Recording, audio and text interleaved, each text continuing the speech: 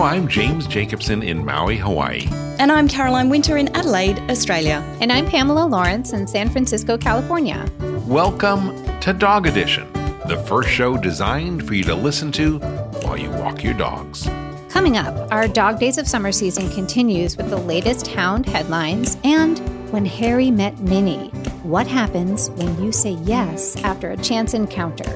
Also, the power of upward dogology. Stick around to find out just what that is and how it's helping dogs in need and the people who are devoted to them. So if you love dogs as much as we do, pause what you're doing, leash up your pup, and let's take a walk. We've got a lot to talk about on today's episode of Dog Edition.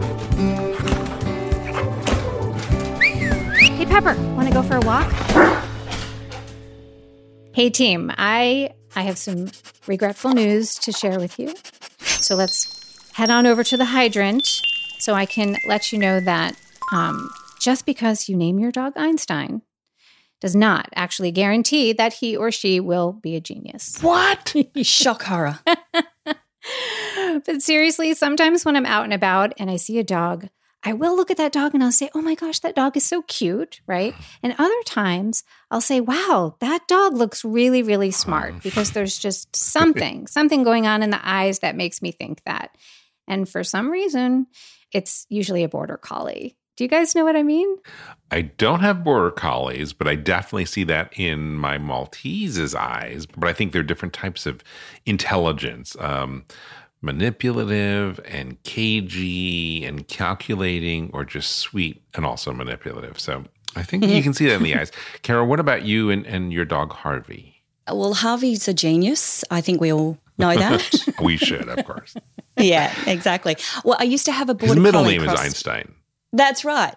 You don't want to put too much pressure on the pup. We had a border collie crossed with a Kelpie, the working dog, when I was a kid growing up, and beautiful dog. Casey was gorgeous. Don't know that he was the sharpest tool in the shed, but he was only half border collie, so maybe that was why. Oh, there you go. But look, isn't it typical for all of us, dog parents, dog lovers, to think that we have a genius on four legs? Absolutely. I've met a few parents who feel the same way with two-legged children.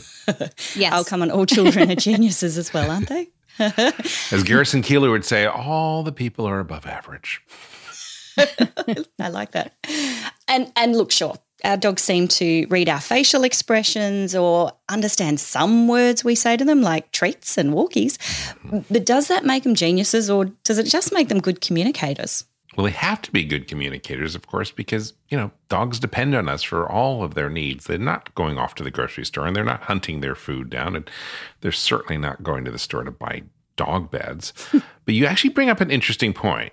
The fact that, some dogs that we call gifted or exceptional, aren't they that? Or do they have pretty much all the same level of intelligence and we're ascribing things to them that are not real? Okay, well, I remember a border collie named Chaser who was dubbed the smartest dog in the world. I remember Chaser. See, she could recognize and actually, more importantly, remember over 1,000 nouns, one for each of her toys, which seems like an awful lot of toys for any dog. Let alone being able to name them. Right? Spoiled. But I'd say that is pretty exceptional. And okay, maybe why I associate border collies with intelligence in dogs. I remember Chaser, but one dog doesn't really make for a great sample size. No. And that is why a scientist by the name of Claudia Fugaza, who is an ethologist, who is someone who studies animal behavior in nature as opposed to like in a laboratory. An ethologist studies dog cognition at a university in Budapest, and I'm going to try to pronounce this, is Eötvös Loránd University. For all of you listening in Budapest, please correct me. She and her colleagues have asked the owners of 34 pet dogs, various breeds, not just border collies, to teach their canines the name of 2 separate toys. Just 2. 2. Mm-hmm. 2. Just 2. See, that to me seems a little bit easy. I think so easy that even my Pepper could do that. Well, don't be so sure, Pam, because it turns out that of those 34 animals, only 1 passed the test. And it was a border collie Okay. named Oliver. What?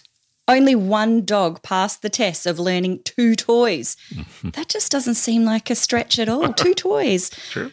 Although now I think about it and I look lovingly at Harvey, there are a few variables that you need to consider, like how long did the dogs have to learn the name of the 2 toys?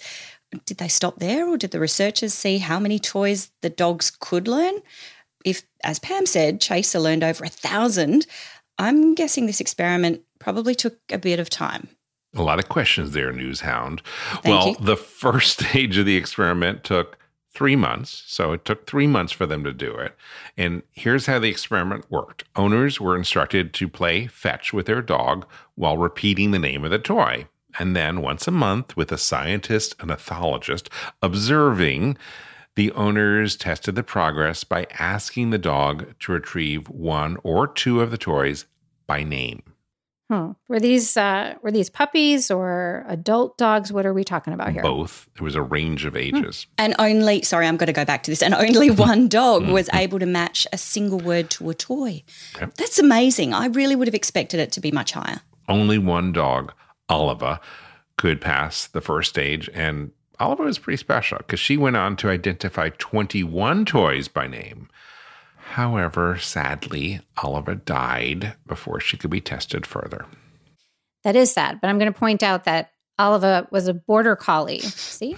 I told you, they're the smartest dogs ever. That's Pam's a border collie pusher. I know, border collie. I don't even have a border collie. Not they're too so smart. fast, because 18 of the 33 dogs that Don't failed say it. were also border collies.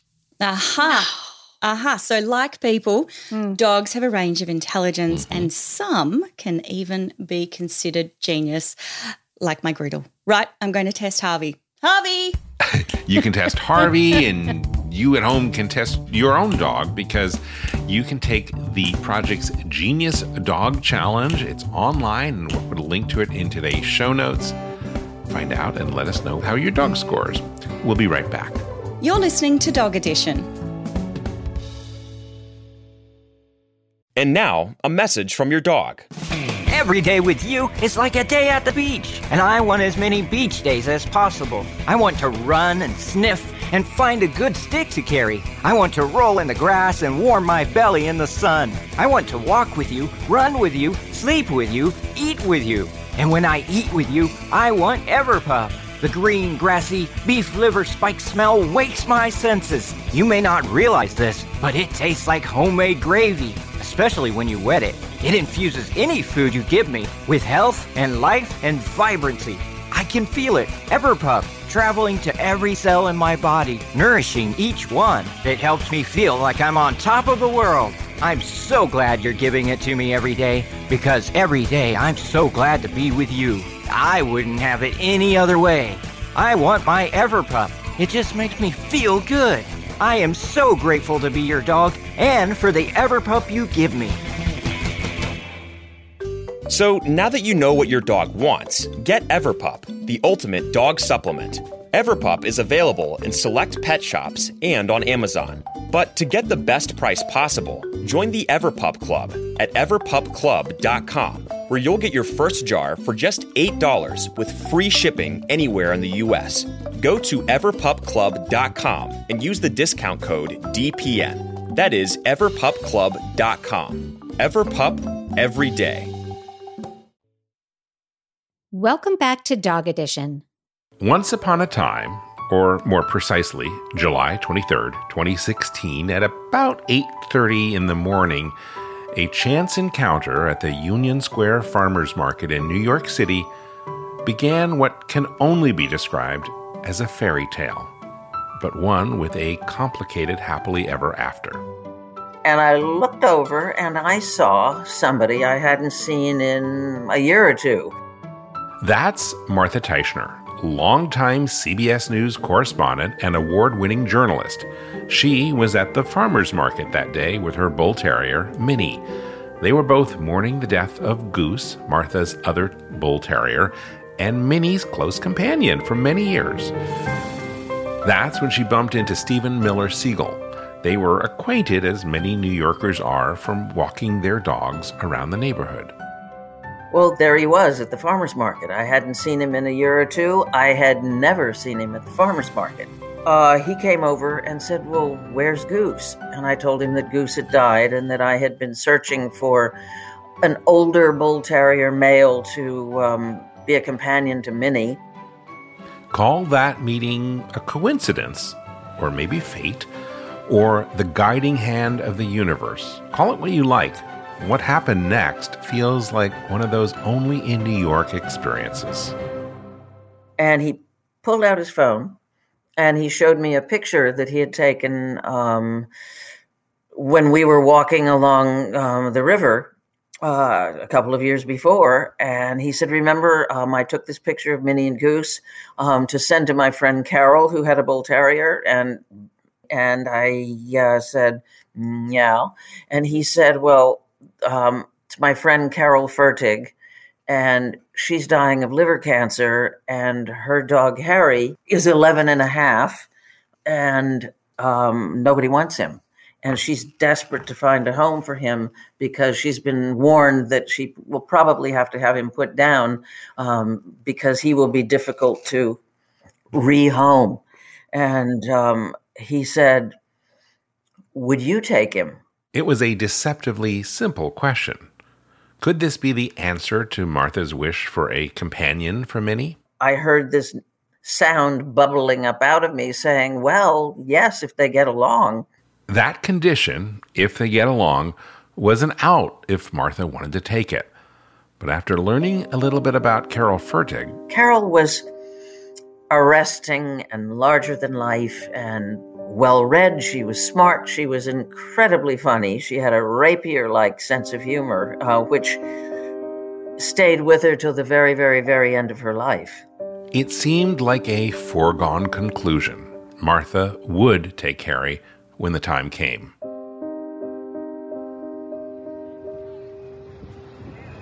A first date was arranged for the dogs. We sat out on the stoop for a couple of hours, and the dogs ignored each other completely.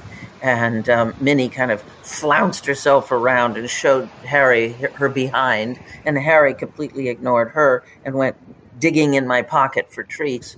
But the humans on that stoop had a lovely time. It was the beginning of a close and wonderful friendship, but sadly, one that would come with an ending.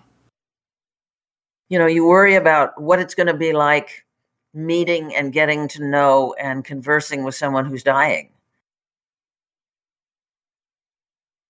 You worry that it's going to be horrible, but it wasn't.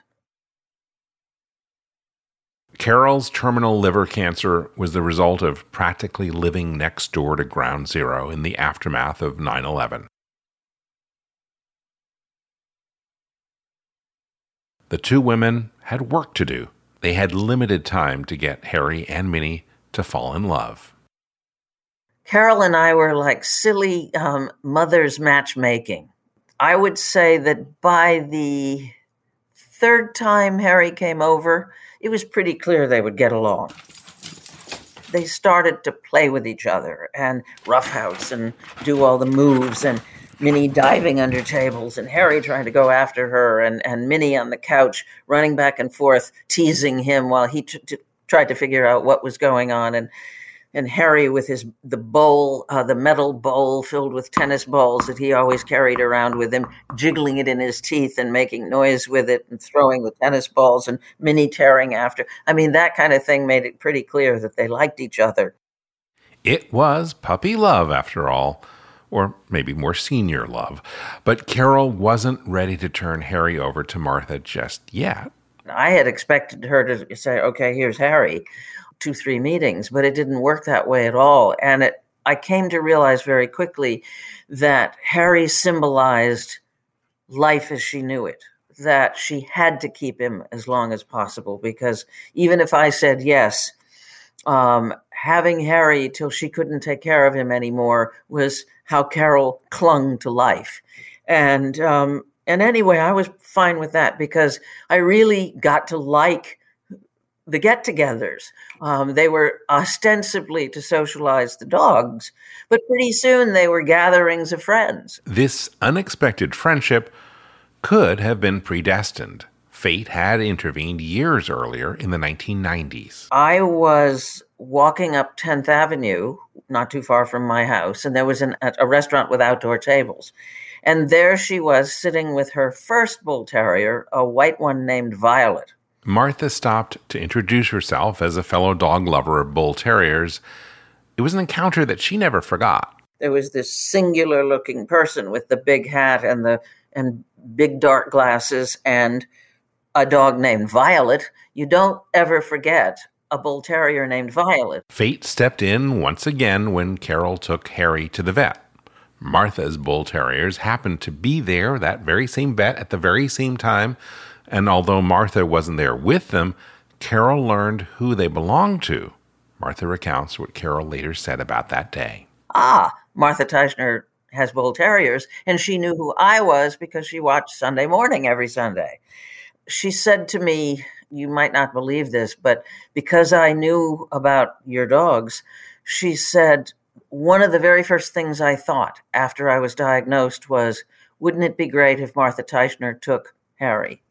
Well, of course, she didn't even have any connection with me at that point. It wasn't until Martha bumped into Stephen that fateful morning at the farmer's market. That morning when the simple question, would you take him, was asked. That is when all these little coincidences began to form the connections that led to this beautiful but complicated fairy tale. I said yes, and it was really, really, really profoundly meaningful to me because it led me to a set of experiences that I will treasure for the rest of my life. And yes, there were sad moments, and there were, ultimately I knew how the story would end, both for Carol and for Harry. But on the road to that, there was just so much richness and so much pleasure and so much fun even. And I came away completely revitalized in a way because I was able to break out and say yes. And like all fairy tales, this one came to an end. After Carol passed away, Harry lived with Martha for 16 months before he died. Shortly thereafter, Minnie also crossed the Rainbow Bridge. With Carol's blessing, Martha wrote their story. It's called When Harry Met Minnie. The book is in stores now and also available as an audiobook, read in Martha's iconic voice. It's the legacy they all deserve, and one that came from simply saying yes. And now, a new story has begun for Martha Teichner. She adopted Girly recently, another bull terrier. Girly, what? My dog wants to go out. Can I go let her out? Okay, I'll be right back. Girly! Come on, let's go. You want to go out? We'll be back after this. Welcome back to Dog Edition. Now, we've got a new mission here at Dog Edition, and that's to find some of the most interesting and entertaining podcasts and YouTube channels and share them with other dog lovers. I know word of mouth is how I try new shows, and usually it's shows that I haven't heard about before. Right. So, in the spirit of sharing, we're including a snippet of our new summer show, Dog Lovers Live, here on Dog Edition. It's where Jim speaks to a dog-loving podcaster or YouTuber each week to learn about what they do and what makes them tick. You can watch the whole show, but here's a taster of Jim's latest guest, Billy Groom. On the latest Dog Lovers Live, I sat down with a woman who wears a lot of hats. Billy Groom is an author and a podcaster and a cognitive behavioral therapist, and she's also the creator of something that she calls Upward Dogology. Here's some of our conversation where we find out how Billy is using that approach to change the lives of dogs and their owners. Billy, thank you so much for being with us today. I'm really enjoying this. Thanks, James. You and I have spoken in the past, and would you say that's fair that you are a different kind of dog trainer?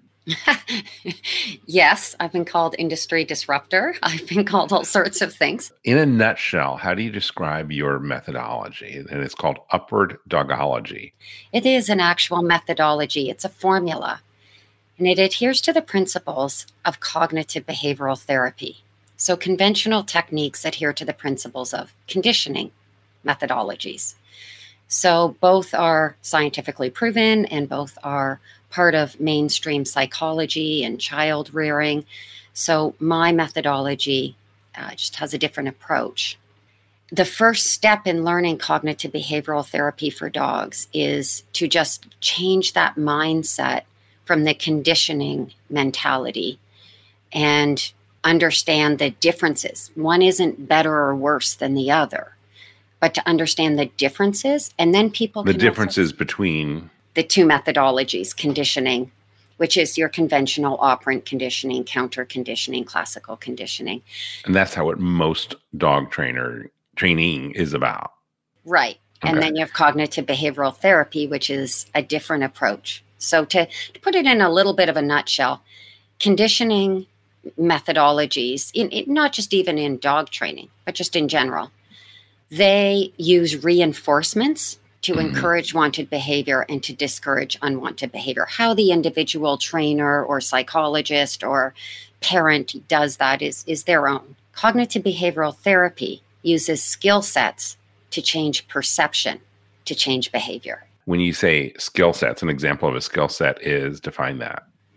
So skill sets are, as opposed to a reinforcement, is a tangible, usually tangible. It could be a pat or a praise or a treat or a toy. And that's what's transferred as they go through. So they're using a reinforcement to encourage behavior. Cognitive behavioral therapy develops platform skills, which are different for every dog in every situation. How did you come across it? How did you develop this CBT? I actually didn't even grow up with dogs. I just started to take in dogs without even researching, and I just worked with them on my own and learned the way I worked with them. It was later that I discovered it was different. And what I really learned was that people struggled in that adolescent stage. I saw a problem and I wanted to find a solution. If your dog got into the garbage, if your dog doesn't know it's wrong to get into the garbage, you come home and he's just standing there happy as can be. He doesn't even know that he did anything. You would use a conditioning, just regular conditioning methods would address that. Mm-hmm. If your dog knows it's wrong, he was doing it because you gypped him on his walk. Mm-hmm. He's using a lot of cognitive skills there. He knows right from wrong. He knows you don't want him to do that. He knows how to push the lever on the garbage pail because he's seen you do it with his foot, so he did it with his paw. He remembers that you put the chicken wings in the garbage, and he knows it's going to piss you off. So those are a lot of cognitive skills going on. So if the reason for getting into the garbage is more along those lines, you'd want to use cognitive behavioral therapy. So what we would do is establish skills and establish abilities, change the dog's perception, and allow you to be able to leave next time and know how to do that and change your schedule so that the dog doesn't do the behavior. So they would start at the beginning of the program and work their way through. They would learn the skills and how to apply it. So the next time they come home and they have to gyp the walk, that dog doesn't get into the garbage. So that's because the dog has learned that behavior doesn't get rewarded either way. It's not about the behavior. Something. It's the perception. And that's the huge mindset change, right? So back to the beginning where conditioning methods focus on teaching right from wrong behavior, which is why they're so good with puppies.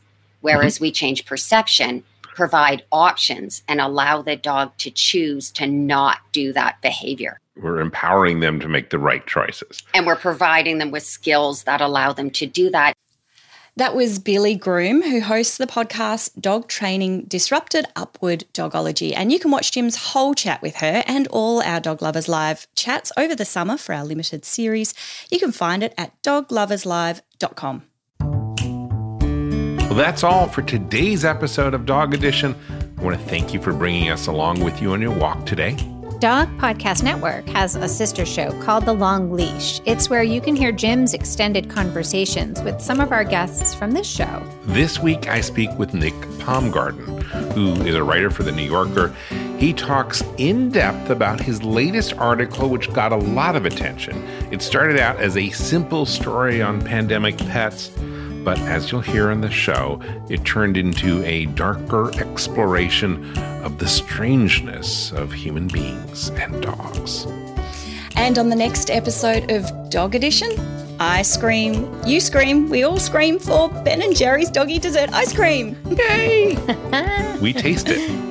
During the summer, why not listen to our back catalog of shows at dogedition.com and let us know what you think.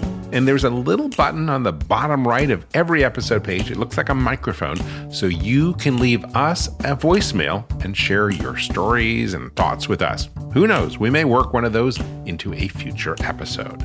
Follow Dog Edition in whatever podcast app you use to listen and leave us a review. It'll help us bring you more great stories. I'm Caroline Winter, your resident news hound. And I'm Pamela Lawrence. See you at the dog park. I'm James Jacobson. Again, thank you for listening today and hitting the play button on behalf of all of us here at Dog Podcast Network. I wish you and your dog a very warm aloha. Is artificial intelligence going to change veterinary medicine? Well, it already has. Right now, on Dog Cancer Answers, we're speaking with Dr. Kelly Deal of Morris Animal Foundation about how AI is impacting veterinary research and the practice of medicine itself. That's on Dog Cancer Answers. Get it wherever you get your podcasts or at dogcancer.com/podcast.